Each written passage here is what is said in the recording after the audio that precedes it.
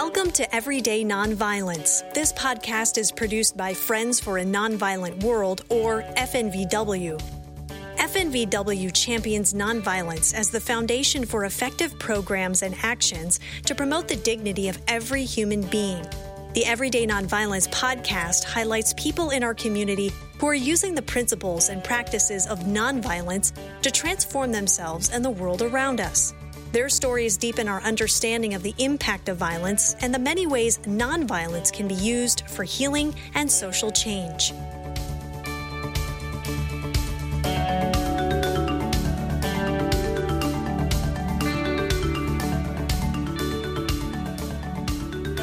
Welcome to the Everyday Nonviolence podcast. I'm your host, Diane Sandberg.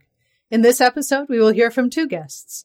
The first is Paula Palmer, the co-director of Toward Right Relationships with Native Peoples, a program of the Friends Peace Teams. She created and facilitates workshops teaching both adults and middle and high school students about the role Quakers played during the era of Indian boarding schools. Our second guest is Alana Street Stewart. Alana is a member of the Presbyterian Church USA's Restorative Actions Core Team. Restorative Actions is a local initiative that invites predominantly white churches and affiliated organizations to take a leadership stance, opposing racism and racial privilege by voluntarily returning wealth accrued from systematic inequities back to Afro-American and Indigenous communities. Paula, thank you for joining me today. So you've done some pretty extensive research about Quaker boarding schools and the Native populations. Can you tell me a little bit about your background and how you got involved with this research? Well, I began working with Indigenous peoples when I lived in Costa Rica from 1973 to 1993. That dates me, doesn't it? But since that period of time of working with Indigenous peoples in Central America, when I returned to the United States, I continued working as a staff member of the American Indian Science and Engineering Society, where I first really started learning about Indigenous people in my own country, because like everyone else, I learned very little as I was going through school here. So that was the beginning of my learning process here in the U.S. Then I worked internationally, again, with Indigenous people for about 17 years as director of a nonprofit organization called Global Response. We responded to requests from Indigenous communities that were dealing with environmental threats. And then about 10 years ago, I experienced what Quakers call a leading to first learn myself and then help other people learn about the doctrine of discovery and its ongoing impacts in Native communities. And I guess maybe more importantly, the ongoing impacts of the doctrine of discovery on those of us who are not Native, but whose mindsets, thoughts about ourselves, thoughts about what's right, thoughts about what's legal have been shaped by the doctrine of discovery.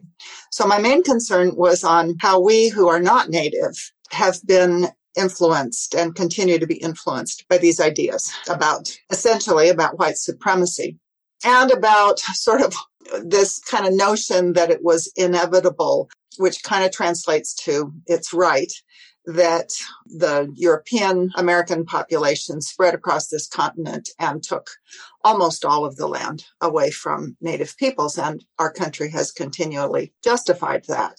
So how do we reassess our own history? And what does that mean to us now? What does it mean to all of us, to non-Native people and to Native people? So I was engaged in this work in this project that's called Toward Right Relationship with Native Peoples, which I co-direct with a Native American woman, Geraldine Dakota, who is Turtle Mountain Chippewa. So in that context, I was learning about the Indigenous boarding schools and learned, and this was probably 8 years ago now, learned that the Native American people who were forming the National Native American Boarding School Healing Coalition. It was in its nascent years or months when I was in these conversations about 8 years ago. They were saying that the churches had participated with the federal government in the policy and practice of forced assimilation of Native children by means of the indigenous boarding schools. And they thought the churches needed to do research ourselves about the roles that we had played during pretty much 200 years of what is euphemistically called Indian education, educating Native American children, which sounds like it was a favor to them. And of course, the story is much deeper and more disturbing than that.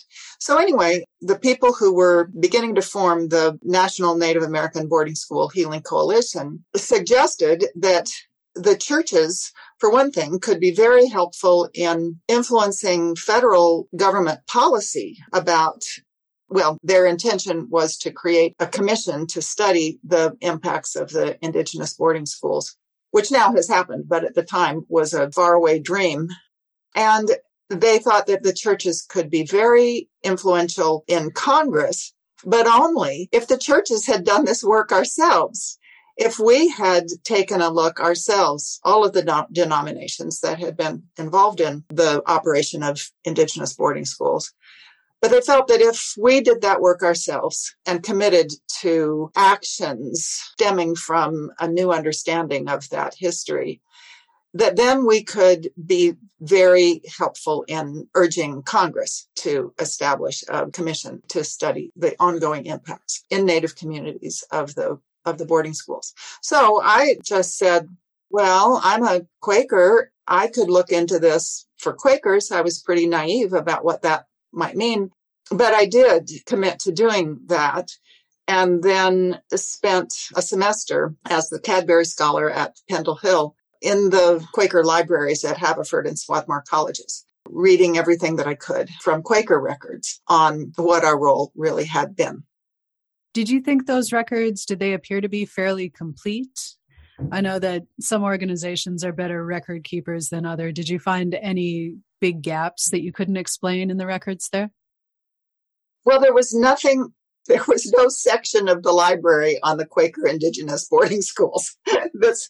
It had been a long time since I had worked in libraries. And of course, at both of the Swarthmore and the Haverford libraries, they were in the process of digitizing a lot of records. But many of the records I was most interested in were not digitized. There were boxes, for example, that carried the journals and letters of Indian agents, Quakers, who had been employed by the federal government as, quote, Indian agents. They managed the reservations in Nebraska, Kansas, and Oklahoma for a decade or two at least. And so there were boxes of these personal documents of these Quakers who had participated in the management of the reservations, and also of teachers and supervisors of the Quaker schools themselves.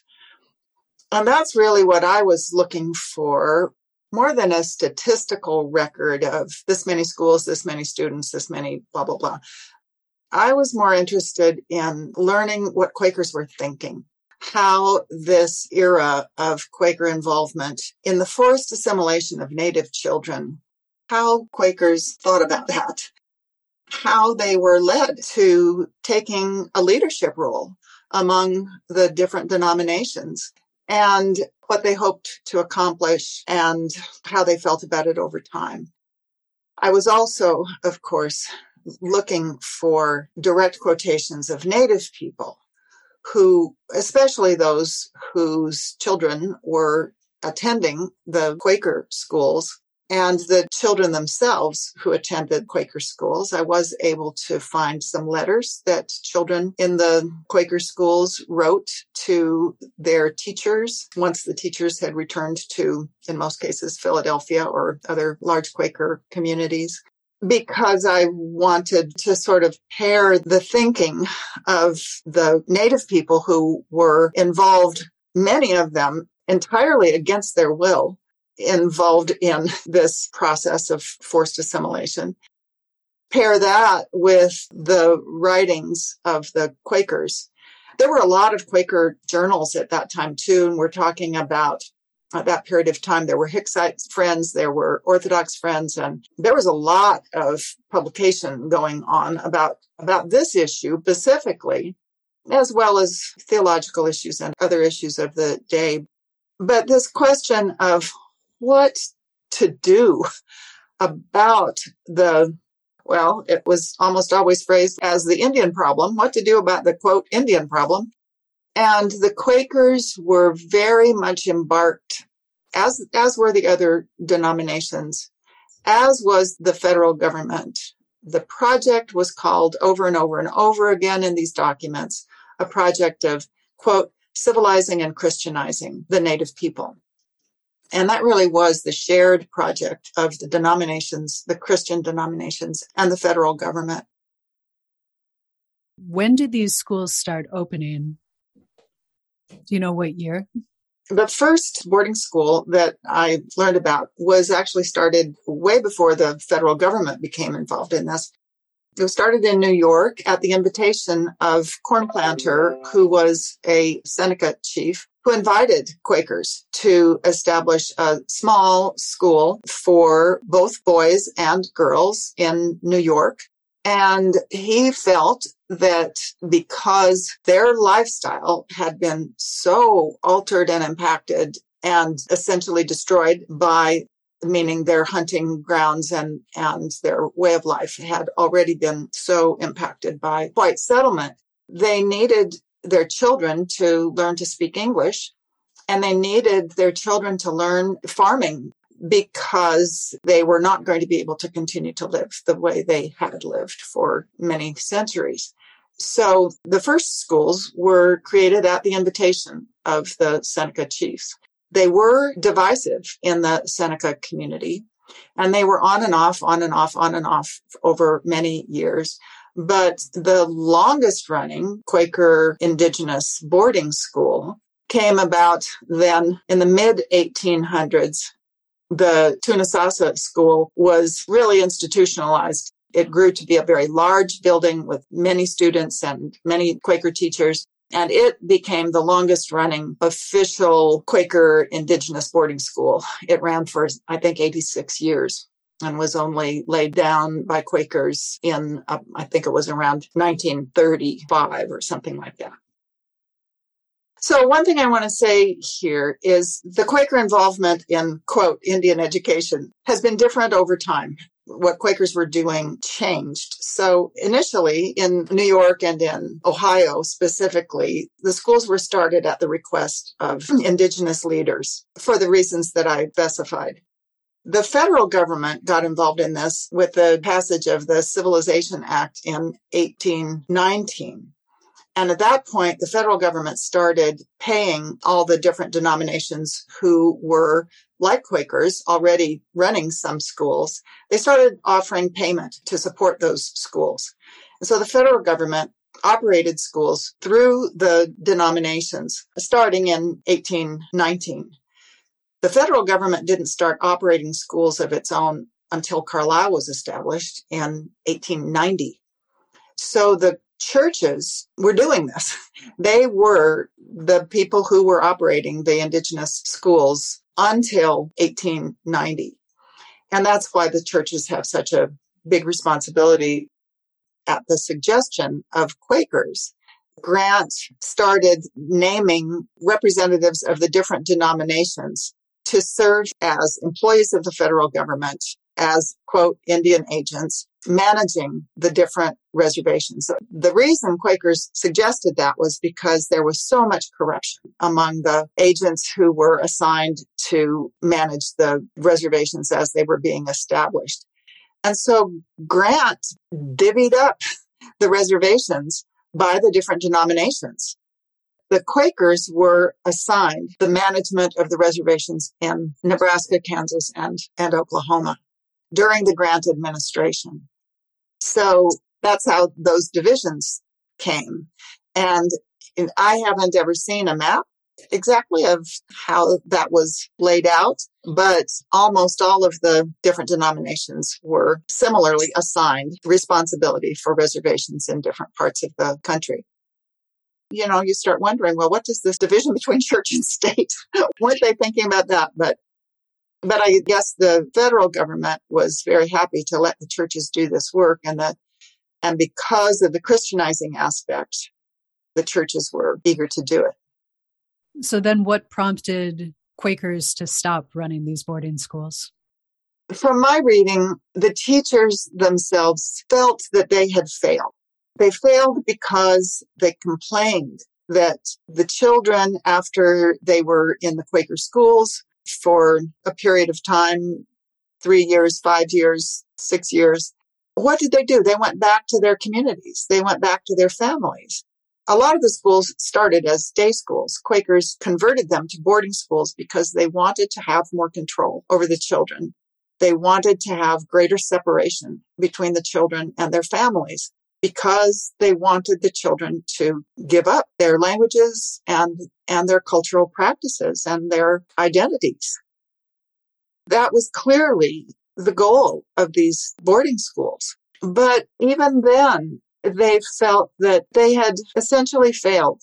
They talked about the girls going back to wearing the indigenous dress and wearing their hair in the indigenous ways. And so most Quakers began supporting the idea of the federal government establishing off-reservation boarding schools where children would be taken extremely far distances.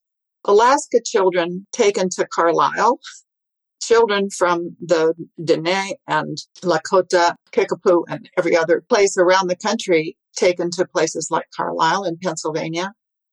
And Quakers really supported that change because they agreed that the children need to be kept from the influence of their families. And I saw an exhibit that was so disturbing at a small museum in Baltimore. The Baltimore Indian Center had an exhibit where they showed material produced by Carlisle, where I will say Quaker teachers taught. These materials from Carlisle showed that the teachers were counting on and really grooming, especially the girls who were students there, to go back and Christianize and civilize it. This was pretty much still the same thing. Their own families, their own mothers, their own grandmothers. Just really so horrible to realize the position that actually throughout this history that they were putting these children in, of first rejecting their own languages, their own cultures, their own families, and then trying to convert them to this other way of life that had been imposed upon them. It was extremely painful to read some of this material. I can't imagine the damage it must have done to those poor kids. Well, and to their parents and their grandparents who lost them. In Australia, they call this the lost generation, and it really was a lost many generations because this policy continued for so long. And then the damage was done going forward because the children had been raised in institutions apart from their family. They may have been well cared for in terms of given solid meals, or may not have been well cared for. But even if they were well cared for in the sense of physical safety, they did not experience growing up in a family. We know now from the testimony that we've heard primarily in Canada, but also in the U.S., testimony of the physical abuse, sexual abuse of children. We know the consequences of that for those children who survived those horribly punitive, repressive, oppressive experiences as young people. They are much more likely to repeat that behavior as they become adults and have their own children. So this is what is meant by multi-generational trauma or transgenerational trauma, that this boarding school experience reached behind to their parents and grandparents who lost them and forward to their children and grandchildren going forward into the communities the Native communities today who are living among us today and who continue to experience these impacts. Is there anything else that I've forgotten to ask that you wanted to touch on, or anything else that you would like to say about the subject? Thanks for offering that. One thing is, it's important to know that boarding schools weren't the problem. Quakers, at the time that they were establishing boarding schools for Indigenous children, also had boarding schools for their own children. There's nothing wrong with boarding schools. There are some Native nations today who operate boarding schools for good reasons. So that's not the problem. Teaching English to children was not the problem. The children needed to learn English. Their parents, that was one thing that their parents understood their children needed to learn, given the situation they were living in. So there wasn't anything wrong with doing that. What was wrong was this policy of Christianizing and civilizing and forcefully assimilating, the intention to forcefully assimilate these children into a culture that was driven really primarily by white supremacy. So that's what was wrong in what the Quakers became involved in.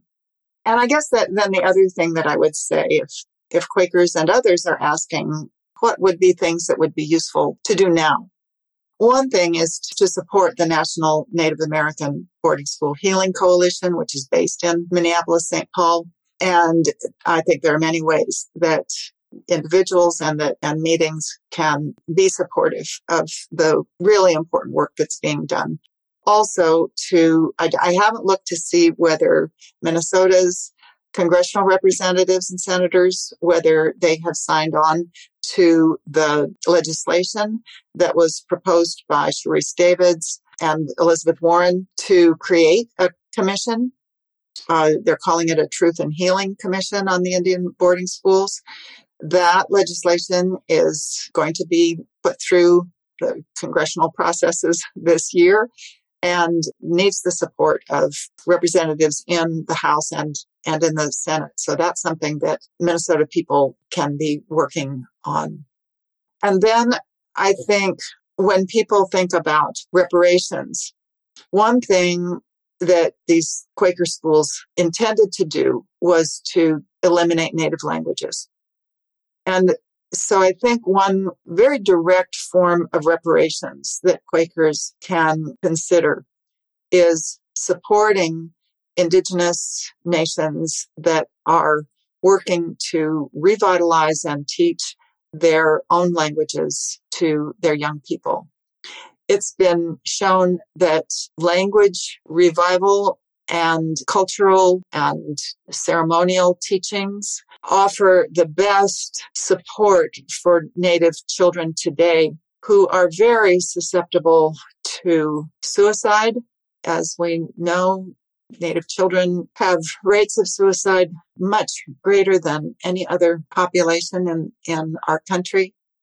And the stresses that they are under are very intense because of this experience of transgenerational trauma.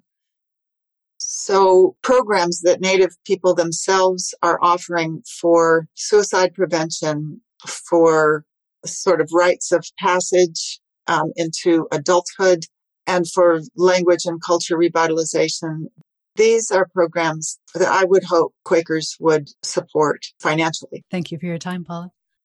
Thank you, Diane.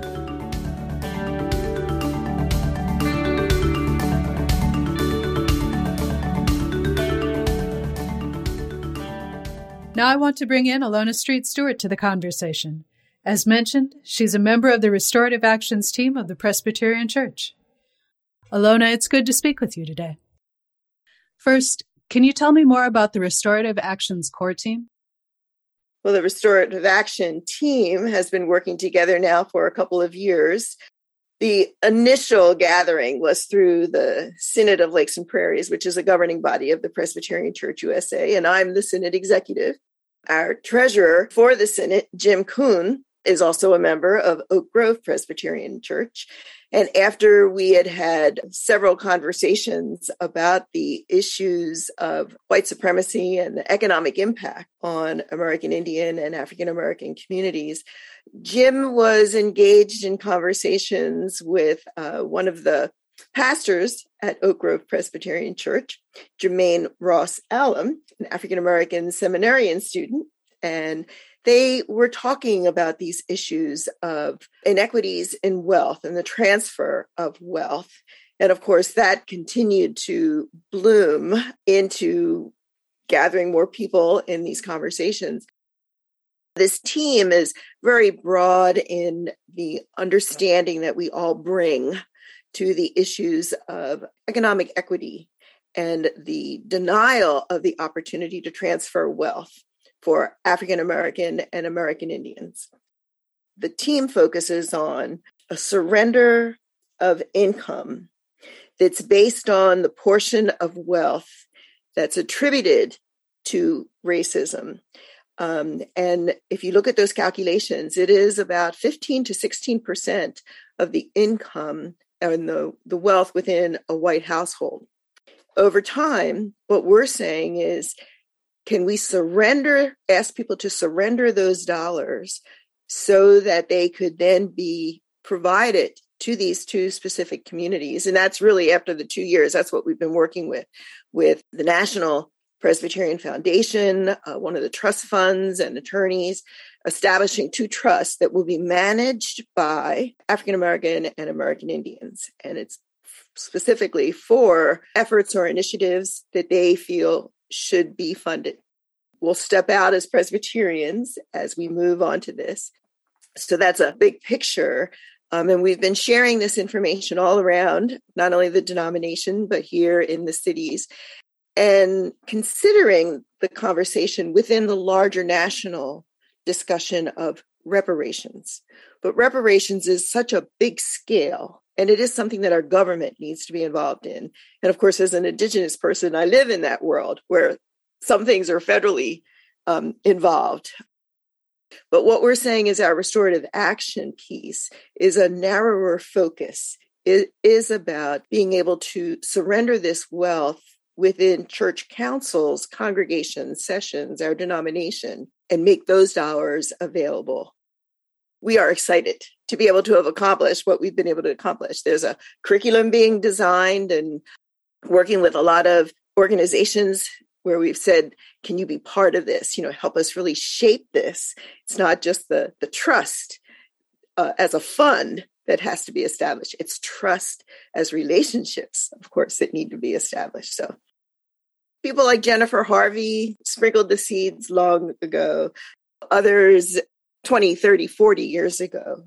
This conversation about reparations has been around for more than a century, actually. And it is now, with the terminology that we're using, we're able to say, this one isn't going to go away this time. We really do need to address it. So you guys aren't just a local organization, you're kind of spread out throughout the country, more of a national group? Well, everyone on the team, of course, is primarily here, although Jermaine, as a graduate student, he's actually living in Puerto Rico right now while he's working on his graduate studies. Molly is one of our national staff people. Our denomination's national offices are in the Louisville area. But we've addressed this as a way to say it's not just specific here to the Twin Cities.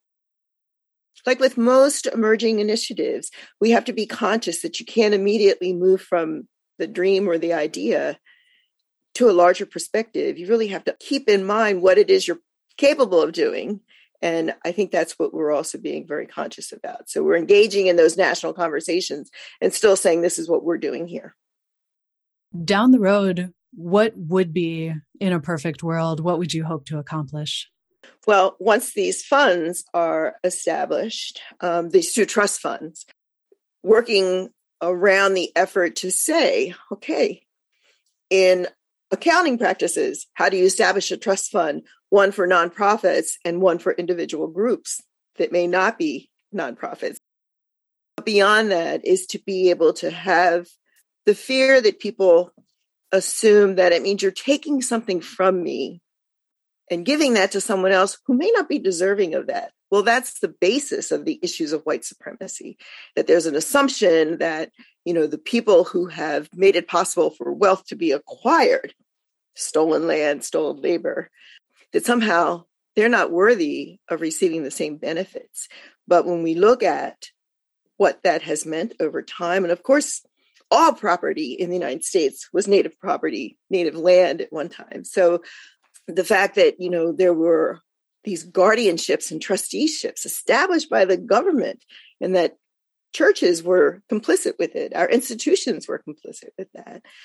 When you can sit people down and say, let's take away these fears that you have. Let's really address the issue of how financial assets are acquired and who was denied that based on policy. It wasn't that the characteristics of the individual meant that they weren't worthy. There were policies that prevented them from being considered to be a direct beneficiary of something they've produced. Can you give any specific examples of those policies?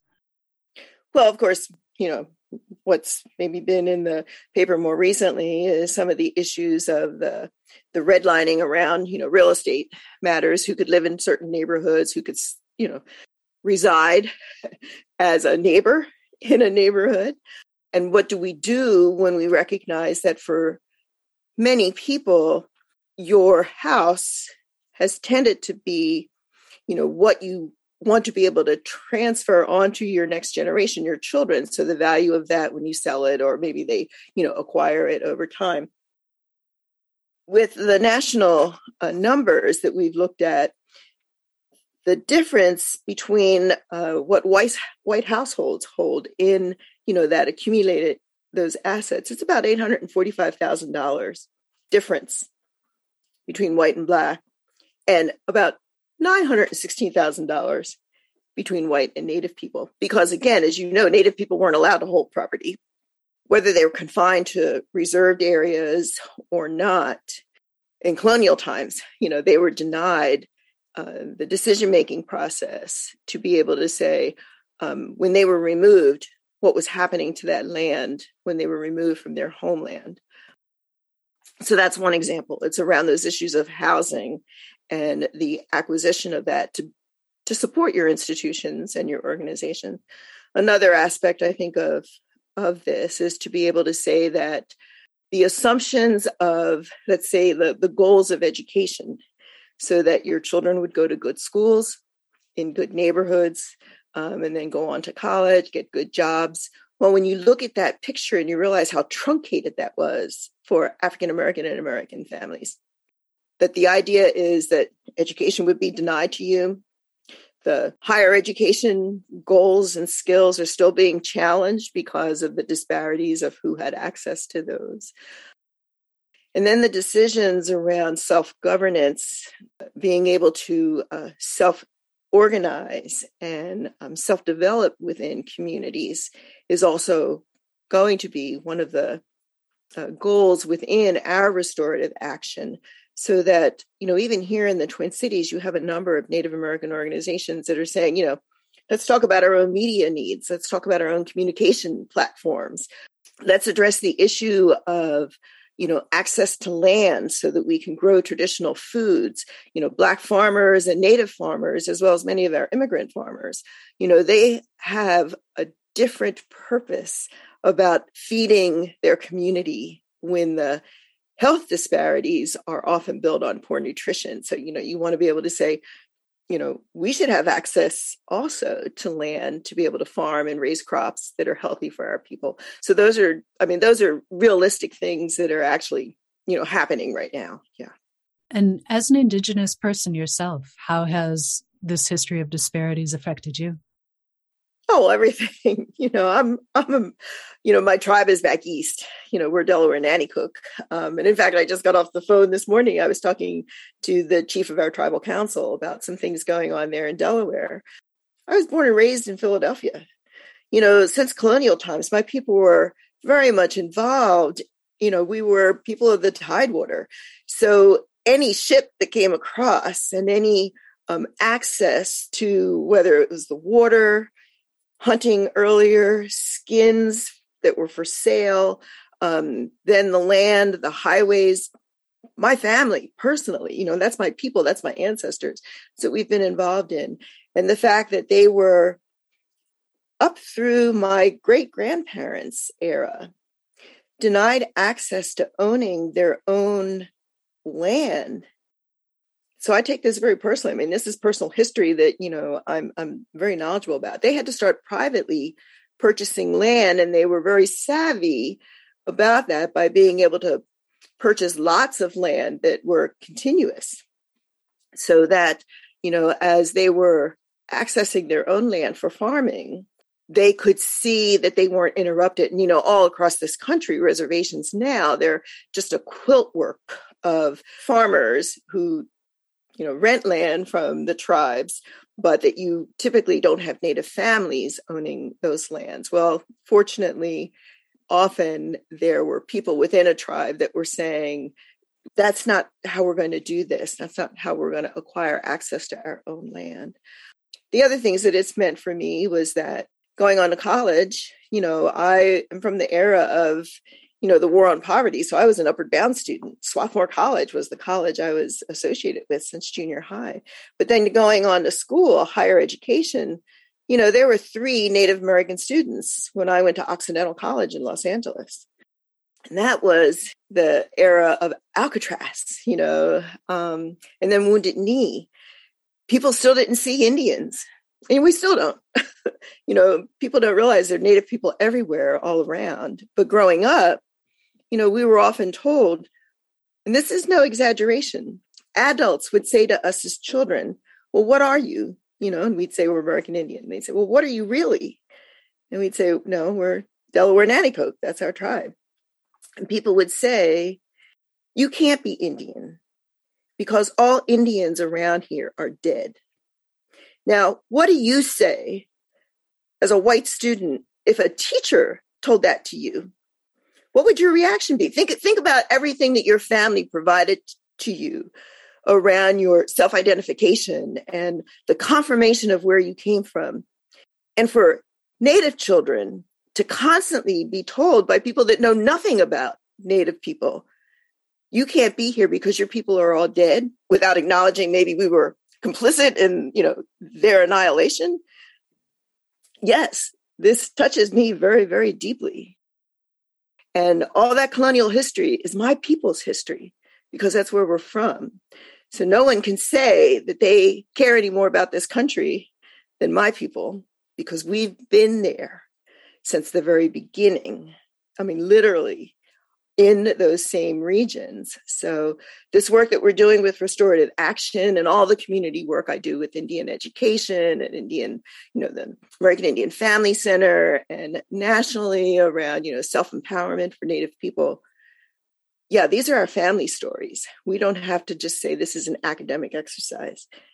This is, when we're talking our people, our grandparents, our great-grandparents. Could you identify a catalyst for what's kind of brought these conversations up into a more national stage recently? Well, there's one way to look at that. My generation is that 7th generation where many of our ancestors were hoping that we would survive this long, number one. And both for Indigenous people and African-American families, the confluence, I think, of the time. So the protection of civil rights, the protection of human rights, access to voting, an appreciation for education in a variety of field areas, skill sets. We're the generation now that are responsible to demonstrate what all that has meant for us. So it's political power. It's a recognition of economic change. It's a recognition that we are willing to collaborate, and we collaborate across organizations. So, when the United Nations has a declaration on Indigenous people, in a sense, I'm grateful that I'm growing up in a time and now have grandchildren that will know that internationally, Indigenous people are meeting and addressing issues of referendums and changes. And so, yes, I think it is just, it's time now, because we have arrived after all of those efforts that people sacrificed. And now it's up to us to demonstrate that. What all have you seen being done to address some of the harm that the Indigenous communities experienced overall, but also from boarding schools? Well, the exposure is really important. And some of that has been possible through technology and access to archived information. Some years ago, I was working with a project with the University of Minnesota to digitize some documents that I had in my office with the Synod of Lakes and Prairies. And these were documents of the journals, which was a Dakota-based newsletter that students created and printed in one of the schools in South Dakota. As I was reading through some of those, and these are long, huge leather-bound volumes that had thousands and thousands of pages, because they were newsletters and the students were, publishing this. And one of the comments from 1900, from a woman who was beginning to address social work as a science, she said, children come to these boarding schools and they pine away. And then the school is in touch with the families to let them know that their child is sick. But often, if they're sent home because they're dying. And this white social worker, who was a teacher, 1900, has said, this is really difficult for the superintendents to report because dying is not part of the curriculum. Think about that. In no other institution do you talk about those students who have gone on through that experience, whether it's K-12 education or higher education, private schools, residential schools. No other place do we see where we call the students survivors. Think about that. I think of my uncles who went to Haskell from where they lived, on the East Coast.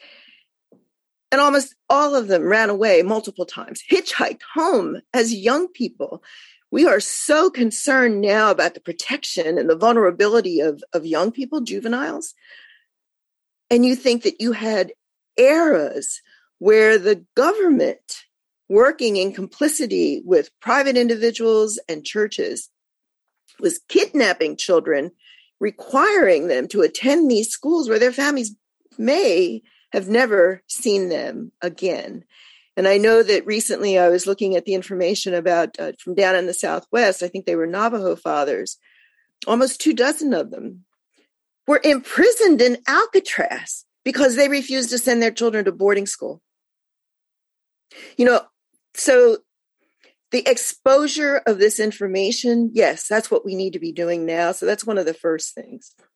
I think the second is to recognize that both with historical trauma that's passed on even to current generations, that the need for mental health services, counseling, grief analysis, ACE, the adverse childhood experiences work, the more that we can recognize that from the tribal communities, you will need people who are equipped to respond to that, both traditional practice and those that are in medical procedures, let's say, or social sciences, that together collaborating, they need to be made available to communities that are willing to address this. In one specific area, we also need to recognize with ICWA, the Indian Child Welfare Act, that that's always been threatened. That's always been threatened in the court because people want to be able to say there was nothing wrong when we took your children from you. And with your high rates of out-of-home placement, it must still be because your Indian parenting skills aren't adequate? No, it's because the people who were observing that never understood what Indian practices would be in parenting in our homes. And so to be able to protect our children through the Indian Child Welfare Act, or ICWA, would be one of those ways where we need to say, be there as a supporter. If you're going to sign on an amicus curiae brief, do it with this. Protect Indian children to remain within their communities, especially if there's the opportunity for them to remain with their relatives. And if the issue is there's not enough food in that house, then address the issue of the food. Don't take the children away from their families, their language, their culture, and their traditions. So that's maybe just a handful of things to be able to look at as we revert some of the matters of Indian education so that Indian people are designing curriculum and designing standards of education, whether it's K-12 or pre-K. Let's support those opportunities. Here in the Twin Cities, we have a Montessori Indian program. There are a number of immersion schools that teach the language to our children. These are all places where people can just step up and support that work. I mean, you don't need a huge platform to design the way that you're just going to step in and support them either financially, socially, or politically. What are some other ways that people can get involved to help? Well, get acquainted with what's going on in the Native community. Look at the annual reports of a lot of nonprofits and see who they identify as their supporters and flag those when you see that there is a Native organization. And then go to that Native organization's annual report and see who's supporting them and flag those. Get acquainted with them. Start reading their websites, read their newsletters, attend meetings that maybe they sponsor. A lot of conferences, are open. Get to know our people. Indian people are all around and we're doing amazing things. You don't have to just see people, and I hate this word, but the plight of Native people. We really also want to change that narrative and say, look, we have survived. I mean, I have the wonderful quote from Walter Sobolov, who is passed now, but he was an elder, a Tlingit elder from Alaska, who also served as a Presbyterian pastor. And he would say to us at conferences, our people survived the Ice Age. You all can do anything you want. And that is just so inspiring. It's true. And so I think people need to see that there's a different way to look at Native people, see how we have survived, see all the organizations that we've established and the collaborative work that, we're doing over time. You could go on any website and just say, what are Indian people doing about child welfare? What are Indian people doing about boarding schools? Who's working with them in terms of state government, county government, federal government? Who's assigned to particular elected positions? Deb Haaland, get acquainted with what has supported her to be able to now serve at a national level of this country. But it's becoming aware, realizing, start seeing Indian people where we are. Is there anything else that we need to know or anything that we're forgetting to ask? One thing I always say to people is join our circles, engage with us, join us, but don't try to occupy the center of attention. Sometimes what we need to say to people is you're eager to join our advocacy efforts, but then don't start translating that in the way you would solve problems. And don't start translating that into the way that you do capital fundraising. Don't start translating that as if, once again, you're owning our future. Step back from that and realize that American Indian people have ways to describe what we want and how we're going to accomplish that. And it means listening more, being there to support, but not, it's so easy to kind of slide into the process of saying, we're going to do this for Indian people. That's not okay in any aspect. That's what we have histories of. That's again, that whole colonial aspect of dominating who we are. Learn from us, listen to us, and then join us by invitation. Thank you for speaking with me, Ilona. I appreciate the invitation. Take care. I've been speaking with Paula Palmer and Ilona Street Stewart.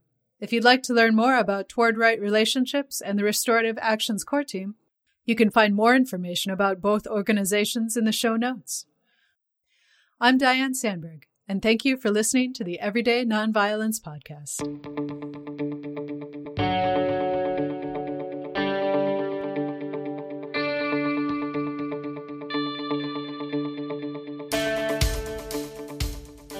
Thank you for listening to Everyday Nonviolence. To learn more about Friends for a Nonviolent World, visit our website at fnvw.org or call 651-917-0383.